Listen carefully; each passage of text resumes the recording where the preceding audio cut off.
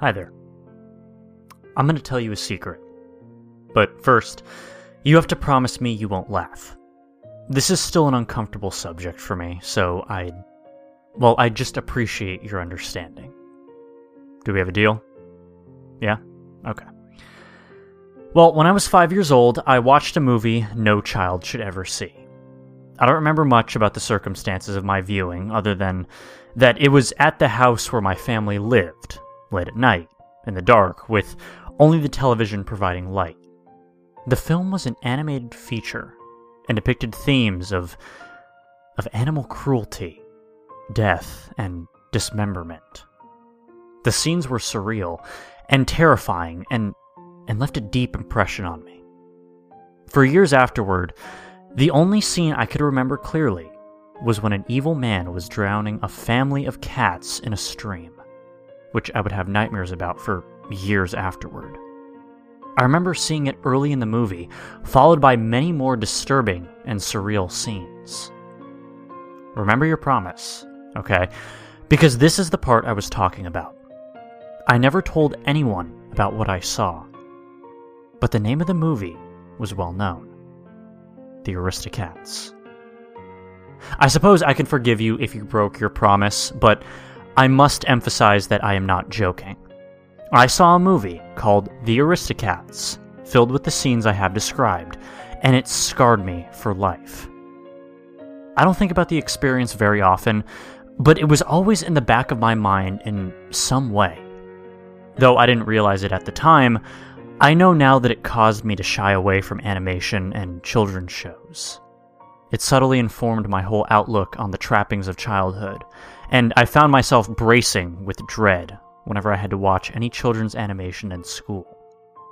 My childhood was relatively normal otherwise, for an introvert anyway, but every once in a while I would think back to the movie and find my inner peace disturbed. It wasn't until maybe third or fourth grade that I started to realize that my experience with the movie had not been typical. I didn't tell anyone, not even my parents, about what I had witnessed in that dark room at age 5. But I eventually figured out on my own that there was nothing horrific about the version everyone else had watched. Now, I still wasn't willing to see it for myself, but I figured if they had seen what I had, I would have been able to tell whenever they spoke of the film. Anyone who had anything to say about it seemed to consider it either a nostalgic classic or unremarkable. When I was in middle school, I asked my mom if I had ever seen The Aristocats. She said I had, once, having stayed up past my bedtime and watched it secretly. She said I seemed strangely disturbed by the film, and I had never wanted to watch it again as a small child. I asked if we still had it in the house, but she said I had been so afraid of the movie that she had thrown it out. It had been a home VHS recording she bought at an estate sale, rather than a retail copy. I finally decided to watch the movie again. I ordered it from the library and watched it one Saturday.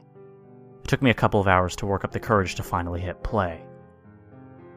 And, well, I found it to be a wonderful film. Immediately, I realized that whatever I remembered seeing at age 5 had nothing to do with this movie. See, there was no graphic violence, no psychedelic scenes, nothing that should have traumatized me as a child.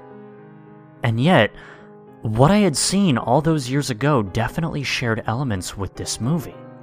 The kittens and their mother were drugged and kidnapped, not drowned. But I instantly recognized the moments leading up to this divergence, and almost had a flashback to the cartoon drowning I had witnessed. I was hoping to find closure, but instead I was more troubled than ever. There was no question in my mind now that I had viewed some awful and perverted version of this classic film. I told one of my friends about it a few days later. I didn't let him know how convinced I was of what I had seen as a young child, instead simply relating it as a vague and confused memory.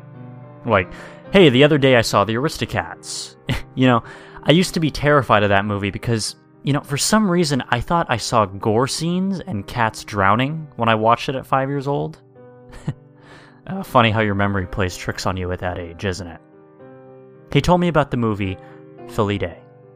He explained that it was an animated movie about cats with a similar animation style that did indeed contain graphic gore scenes and was definitely not for children. He said maybe I had somehow seen that movie instead of the Aristocats. So I streamed and watched Felidae.